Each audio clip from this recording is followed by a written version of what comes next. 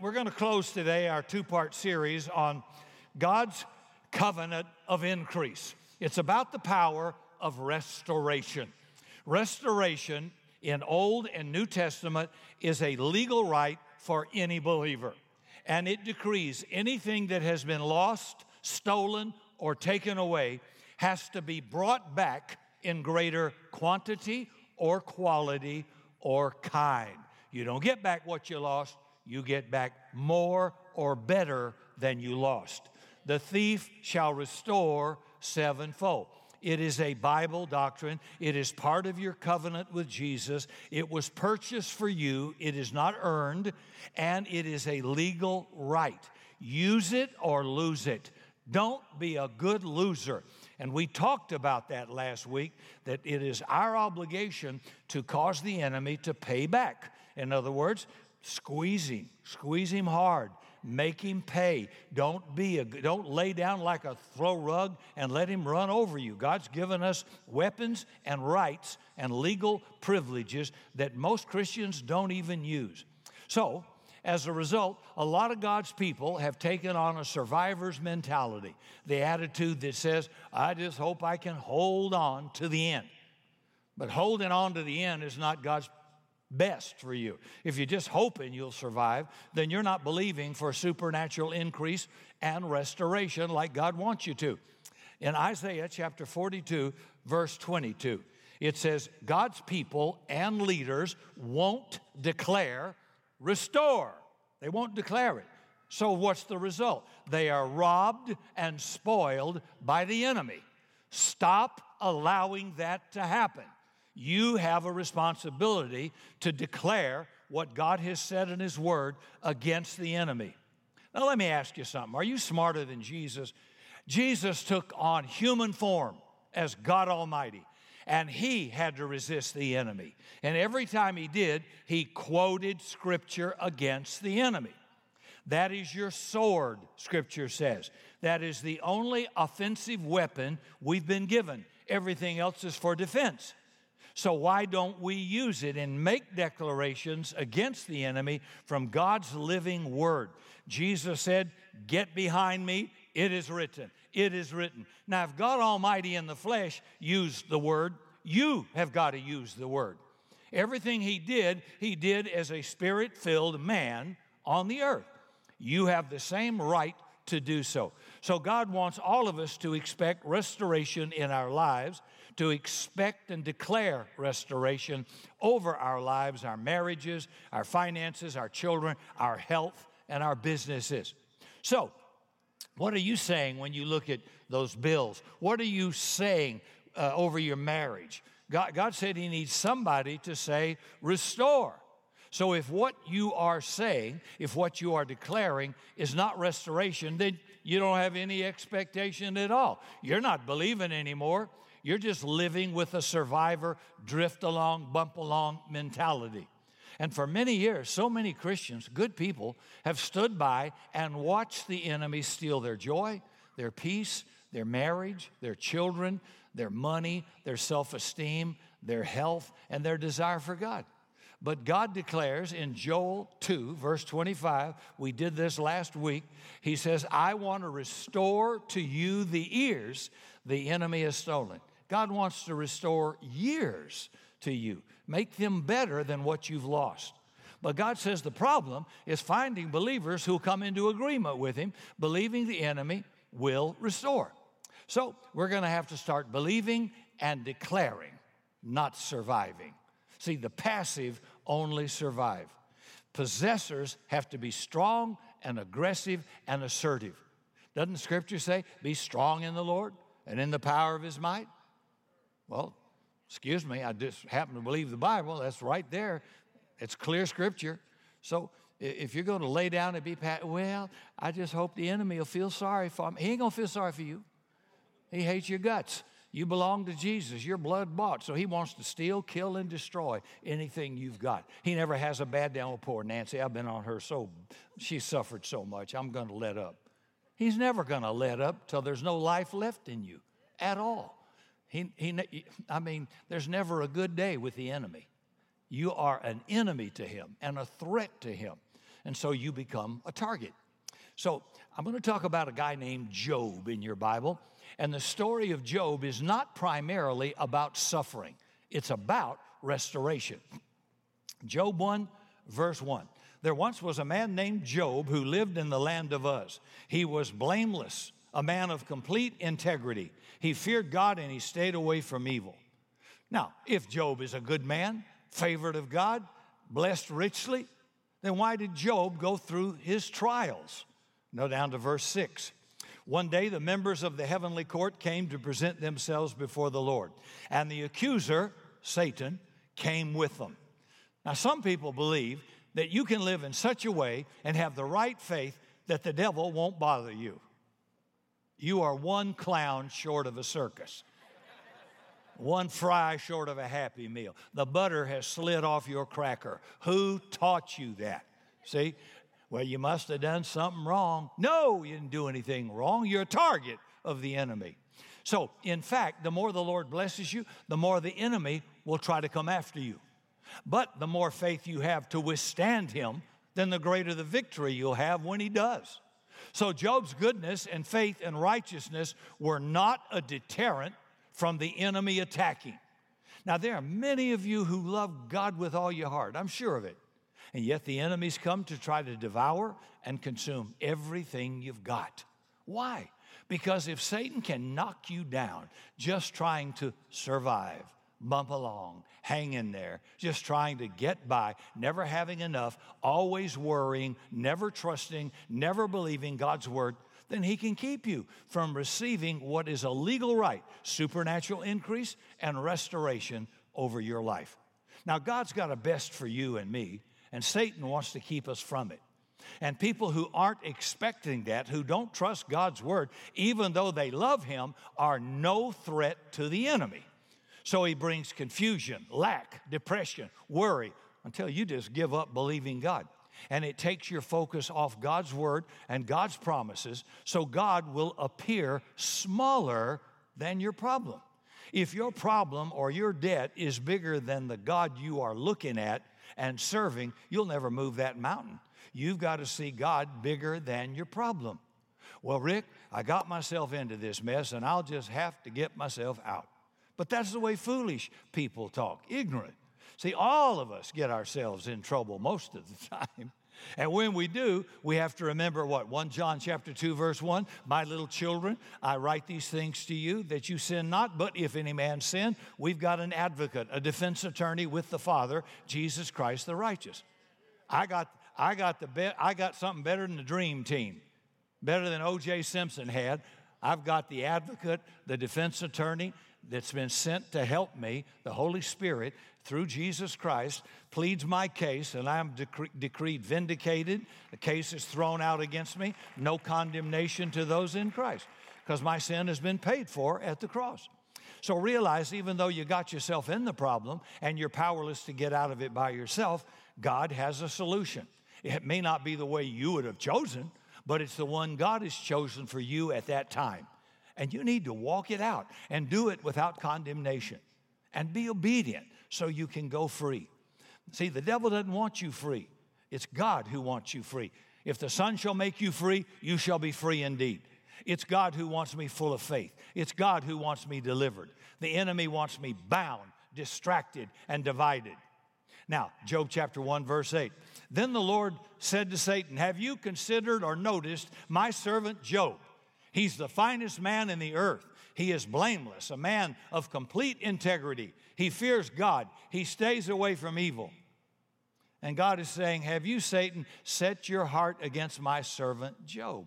Let me pause there to say, sometimes it's not cool when God mentions your name.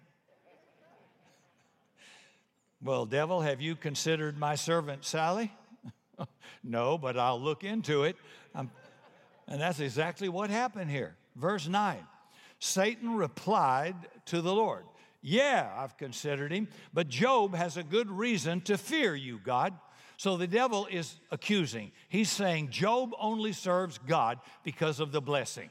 Now, Job's innocent of that charge and accusation. He doesn't even know this conversation is going on. Satan has come to distract everything God has added to him and you. Satan wants to subtract your spouse, subtract your children from you. He wants to subtract your health. He wants to subtract your finances, your ministry, your business, your physical blessing, just because God gave it to you. He can't hurt God, but he can hurt who God loves. That's you and me. But God doesn't subtract. He's in the adding and multiplying business. He restores.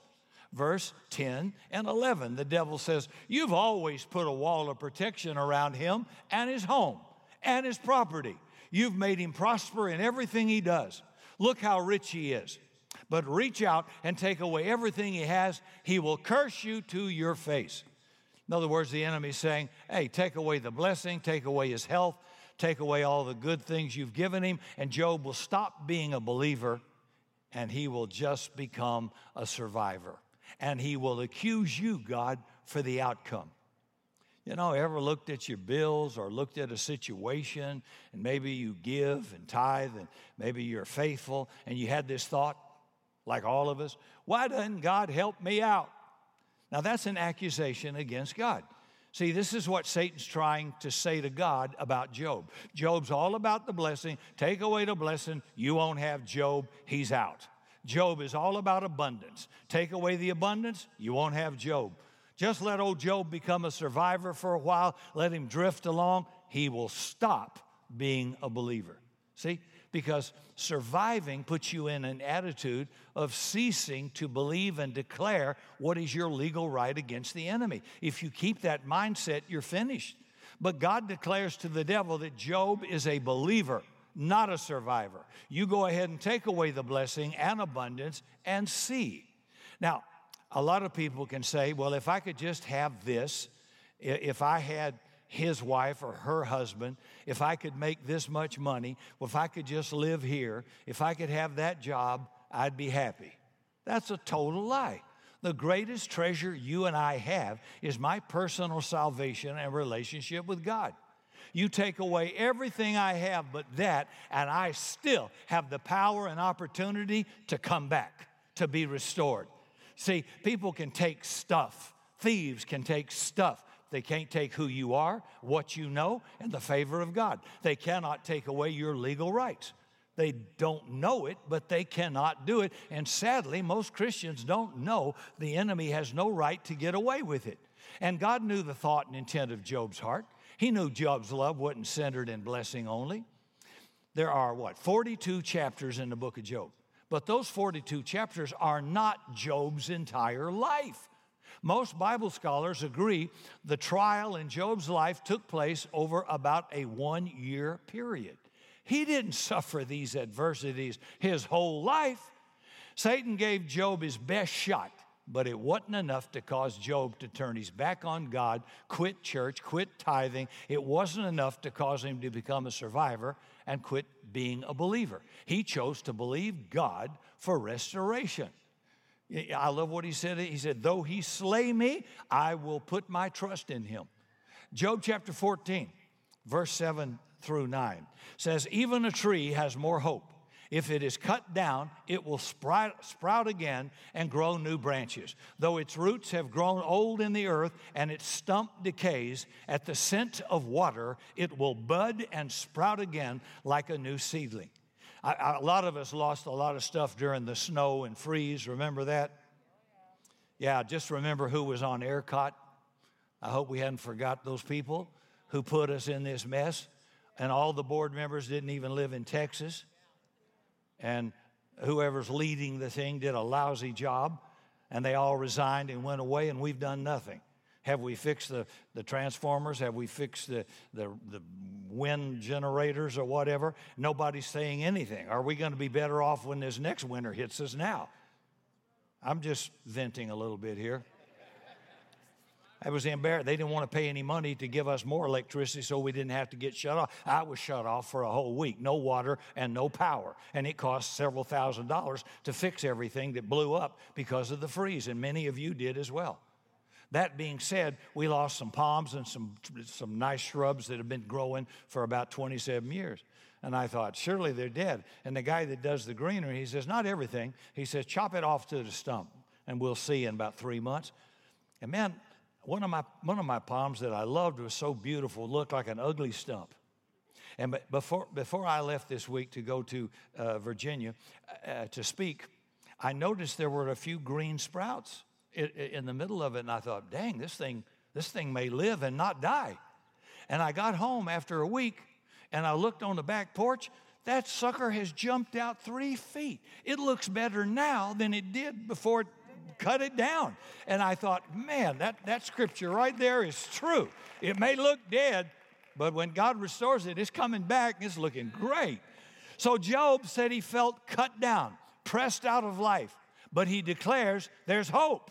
And folks, with God, there is always hope. No such thing as a hopeless situation, a hopeless person. I've never had the feeling there's a hopeless person in here today. No, not with God Almighty. There's always hope. Get in agreement with Him. James chapter 5, verse 11 says, "Indeed, we count them blessed who endure. You have heard of the perseverance of Job, and you have seen the end or outcome intended by the Lord, that the Lord is very compassionate and very merciful." Let me say this. That scripture, I used to say, how come I'm supposed to count it all joy when all hell breaks loose? He said, it's not about the hell that broke loose. It's about the outcome. In other words, we hadn't gotten there yet, but he says, when you see the outcome of Job, now you can see that God is merciful, compassionate, and that He restores. So you can have joy knowing I'm going to be better off at the end of this thing than I am right now, although it looks terrible. That's how you have hope. He says, consider Job. And we're reading about him. So Satan had his intentions. God has His intentions. And His intention is to bless you if you endure. So no matter how deep in yogurt you are, there's hope. There is restoration. The book of Job is not just about suffering. It's about endurance or patience, King James says, in the midst of bad circumstances. And this is what God does for consistent, patient, believing people. What is the end of Job that James mentions? Job 42, verse 10. It says, "And the Lord turned the captivity of Job." The New King James says, "And the Lord restored all of Job's losses." That's the outcome. So your story's not over yet. So you need to get on your horse and start declaring restoration. Now, can you see why James says we count them happy, blessed, who endure? Most folks don't endure. When they get in trouble, they run away. They drop out. Well, they had a business reversal. Well, they got sued by somebody. They had a divorce. And they drop out of church. We never see them again. Let me tell you, when you get in a mess, even if you made it, run to God. Don't run away from God. You run to Him. He forgives, He's merciful, and He will restore. Get losing off your mind. You know, losing was not on God's mind when He made you. It was winning, being more than a conqueror. Verse 13, Job 1, said, "One day when Job's sons and daughters were feasting at the oldest brother's house," it's a great day, right? And all hell breaks loose. And we have a tendency to remember those days, don't we? Verse 14, "Well, a messenger arrived at Job's home with this news. Your oxen were plowing with the donkeys feeding beside them when the Sabaeans raided us. They stole all the animals, they killed all the farm hands, and I am the only one who escaped to tell you. Merry Christmas." Boom, Satan throws a punch. Verse 16, "While he was still speaking, another messenger arrived with this news. The fire of God has fallen from heaven and burned up all your sheep and the shepherds. I am the only one who escaped to tell you." Boom, Satan throws a left. Verse 17, "While he was yet speaking, a third messenger arrived." I'll be looking for that third guy. Don't you come near me. "The third messenger arrived with this news. 3 bands of Chaldean raiders have stolen your camels and killed your servants. I am the only one who escaped to tell you." Boom, an uppercut. Job's groggy. I don't know if you've had a bad day, but you hadn't had this bad day. Verse 18, "While he was still speaking, another messenger arrived with this news. Your sons and daughters were feasting in their older brother's home when suddenly a powerful tornado swept in from the wilderness and hit the house on all sides. The house collapsed and all your children are dead. I am the only one who escaped to tell you." Bang. Joseph's down for the count. He's on the mat. The devil's trying to count him out. Satan has consumed everything this man had except his life. Verse 12, Job 16. This is Job's assessment. I was living quietly until he shattered me. He took me by the neck and broke me in pieces. Then he set me up as his target. See, it gives us Job's description of what has just taken place. And remember what Job 1:1 said about Job? He's an upright, perfect man, a just man, a wealthy man. But there came a day. Nothing wrong with Job. Verse 12 of Job 16, Satan puts out a hit contract on Job. And his hit men from hell are out to get him. He's a target. Verse 12, he says, I was living quietly until he shattered me. He took me by the neck and broke me in pieces. Then he set me up as his target. You ever felt that way? But what you may have forgotten is that no weapon formed against you will prosper. And every tongue that rises against you in judgment, you will condemn. For this is your legal right, your heritage in the Lord. That's in Isaiah 54:17. You got to remember that. It isn't that the devil can't attack you. It is that his plan in attacking you will be thwarted. In other words, whatever the attack is, it won't accomplish its intended outcome. No weapon formed against you will prosper. Well, it will be formed and it will be released, but it has limited capabilities. It can knock you down, but not knock you out. It can delay you, but not stop you. Does that make sense? Okay, be thinking right. And the devil wants you to forget that when he starts shooting at you. But God says if you will continue to stand, if you will speak God's word boldly and refuse to speak foolishly with your mouth, no weapon formed against you will prosper. Job 17, verse 1. My days are over. My hopes have disappeared. My heart's desire are broken. So Job's talking out of his hurt, not out of his heart. And we got to become like John Paul Jones when the mast of his ship were all hanging tattered. Fire was racing across the deck of his ship. And the enemy asked him, do you want to surrender? And old John Paul Jones said, I haven't even yet begun to fight. Something in us spiritually needs that sort of an attitude and defiance. In Job 17, verse 15, where then is my hope? Can anyone find it?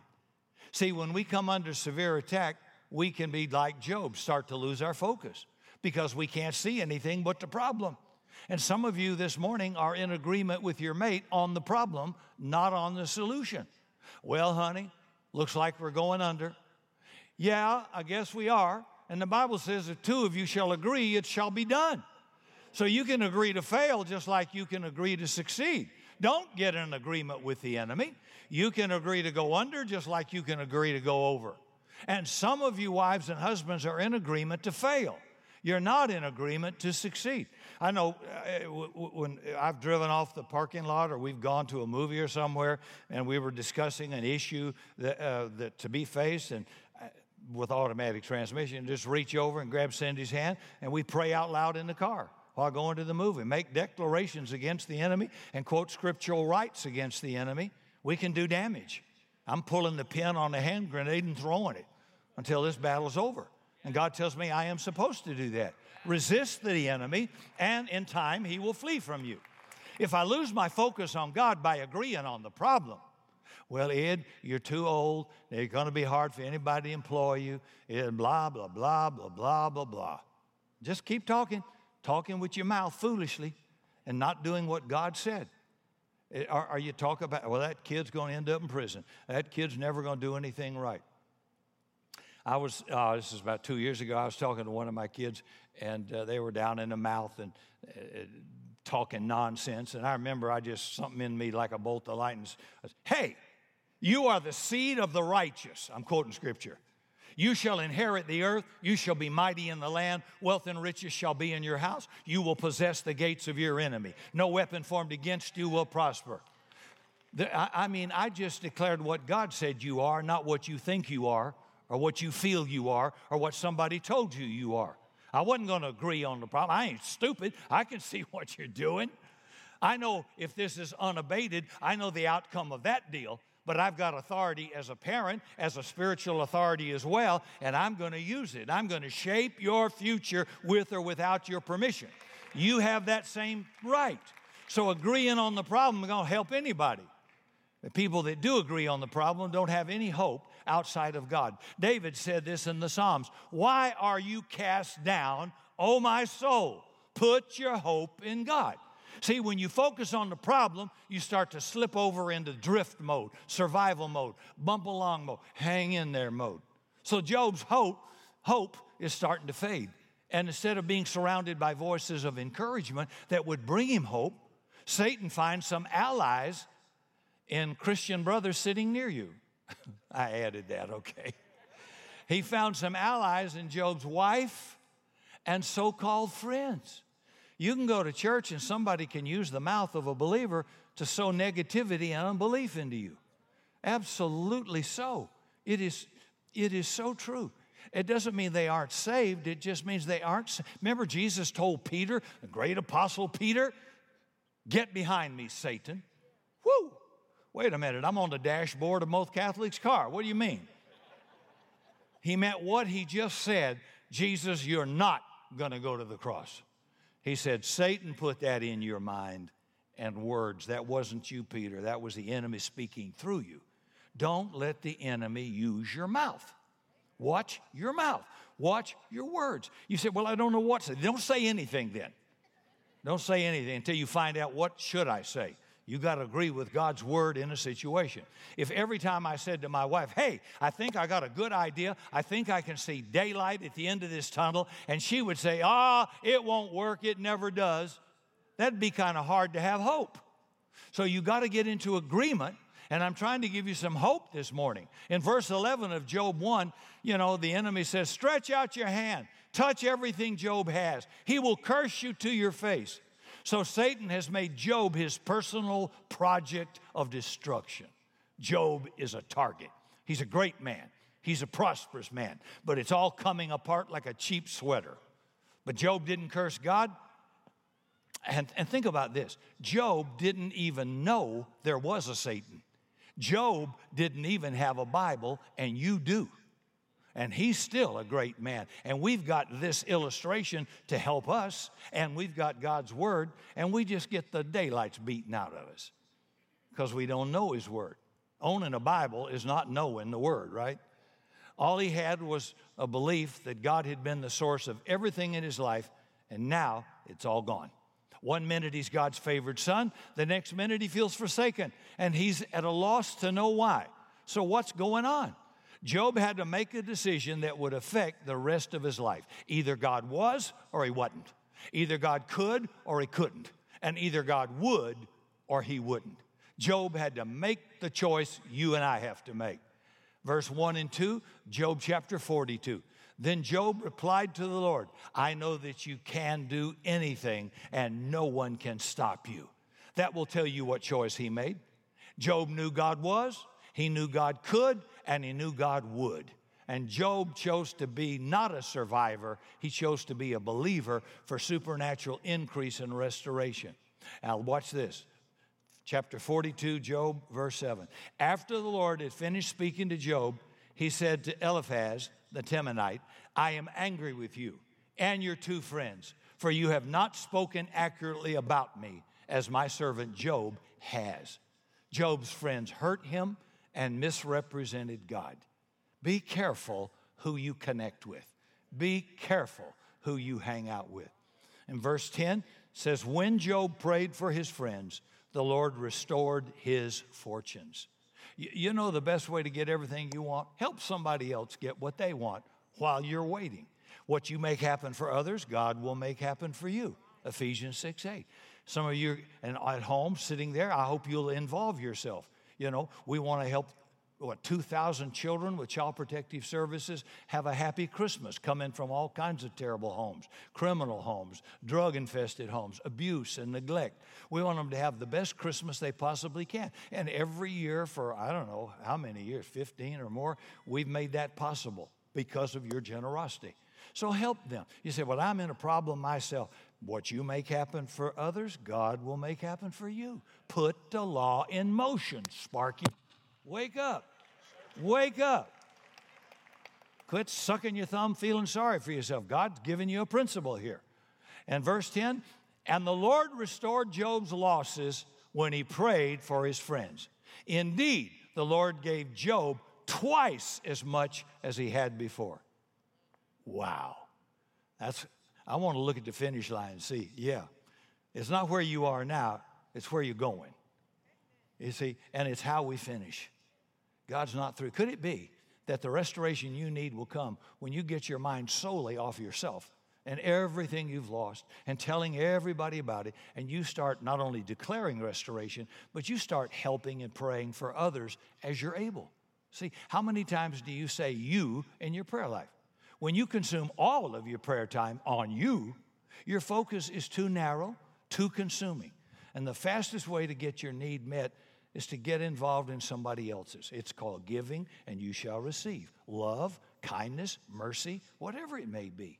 And remember, always remember, He is the God who is, He is the God who can, and He is the God who will, and He will for you. He's the same yesterday, today, and forever. Nothing about the Lord Jesus Christ has ever changed. Never will it change. And what He's done for others, He will do for you. But let's operate the principle. Let's start declaring restoration. Now, can we do one more thing as we close? This will be my last one for a good while. I want us to make some declarations of restoration as we did last week. Just take as quick as we can, but I want to help you. I'm just giving you a form, and as you take that form, you can add more scripture to it and go as far as you want. But this is just a little appetizer to show you kind of how to do it. I do this every day of my life, going in, coming out, at home, going to work, driving in the car, sometimes on an airplane, sitting in some quiet time. I renew my mind and make declarations of God's word against what is being attacked or where we need help. So I want to put this into practice. So if you need health or healing in your body, get up right now, stand up. We're going to make a confession with our mouth, and we're going to resist the enemy, and we're going to declare restoration. We're going to declare it. And don't worry about what other people do. Get yours. Get yours. Don't mumble. Say it out loud. I don't mumble talking to God. Say, Lord Jesus, I make this confession in faith believing. You are my Lord and my Savior. You are my great physician. You bore my sin and my sickness on your own body, on the cross. You are my healer. By your stripes, I am now being healed. By your precious blood, I have victory over every sickness and disease.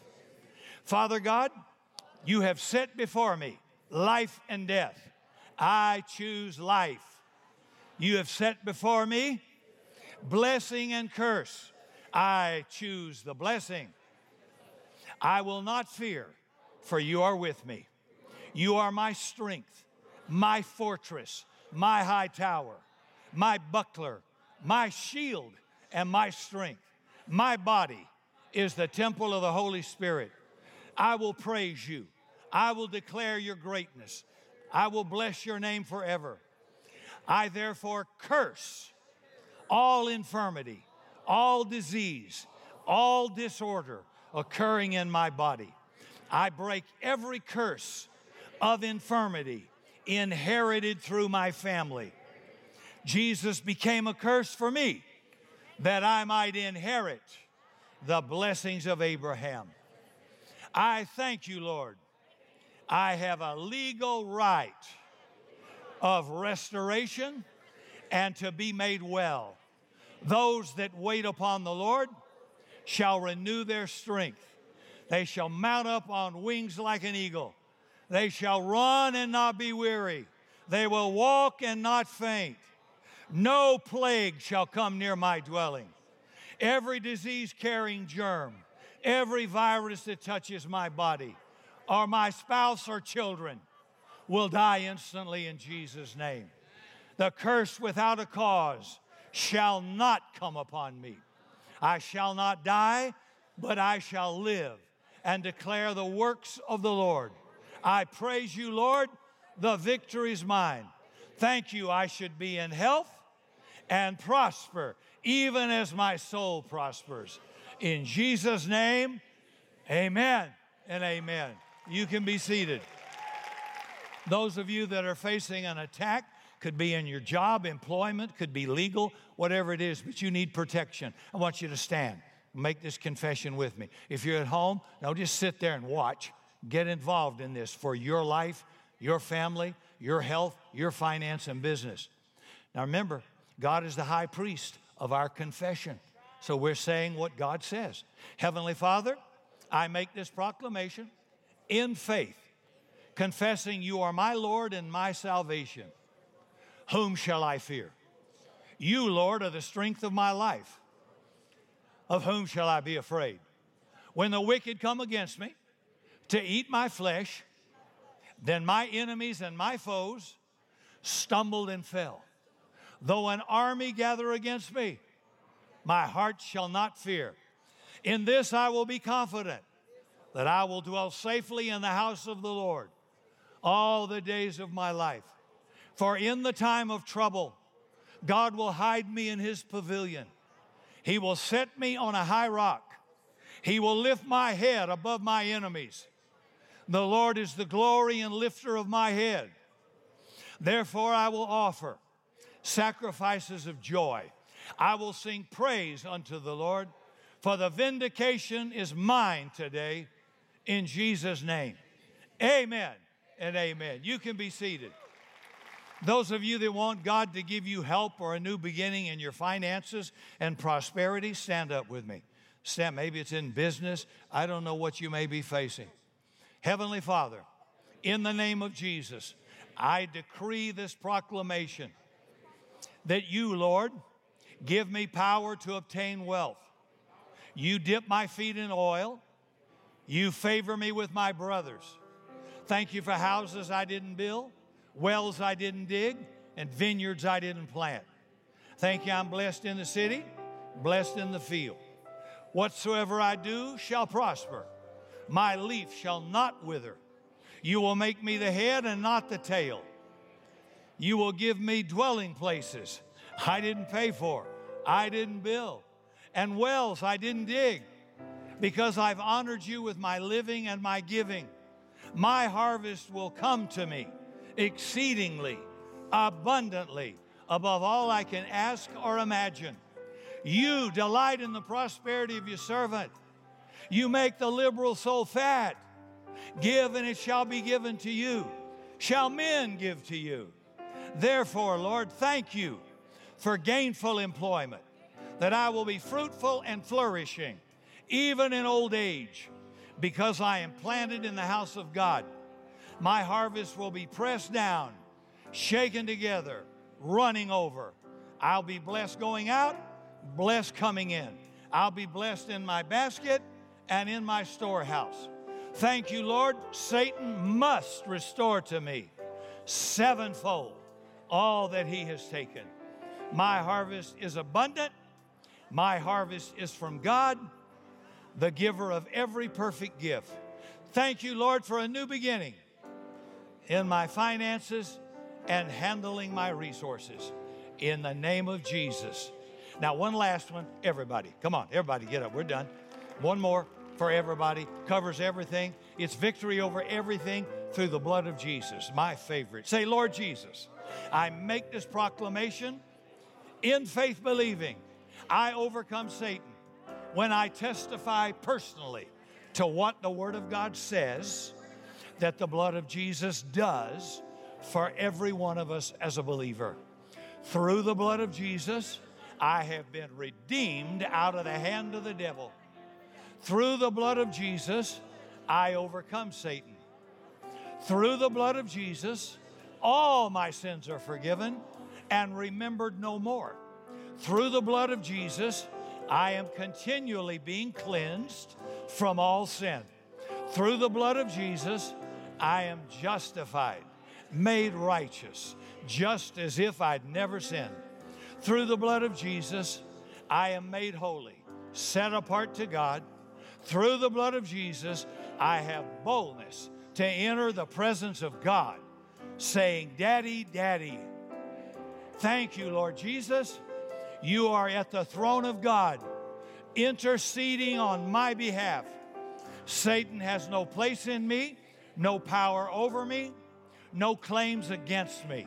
It has all been paid for at the cross. Through the blood of Jesus, I am free. Now listen, David said after his proclamation, I will offer the sacrifice of joy in his tabernacle and give praise to the Lord. 10 seconds. Thank you, Lord. We bless you. We praise you, Almighty God. Thank you for healing, for deliverance, for salvation. Thank you for mercy. Thank you for recompense. Thank you, Lord. Thank you for your patience and kindness to us. For more information on Summit Christian Center, visit summitsa.com.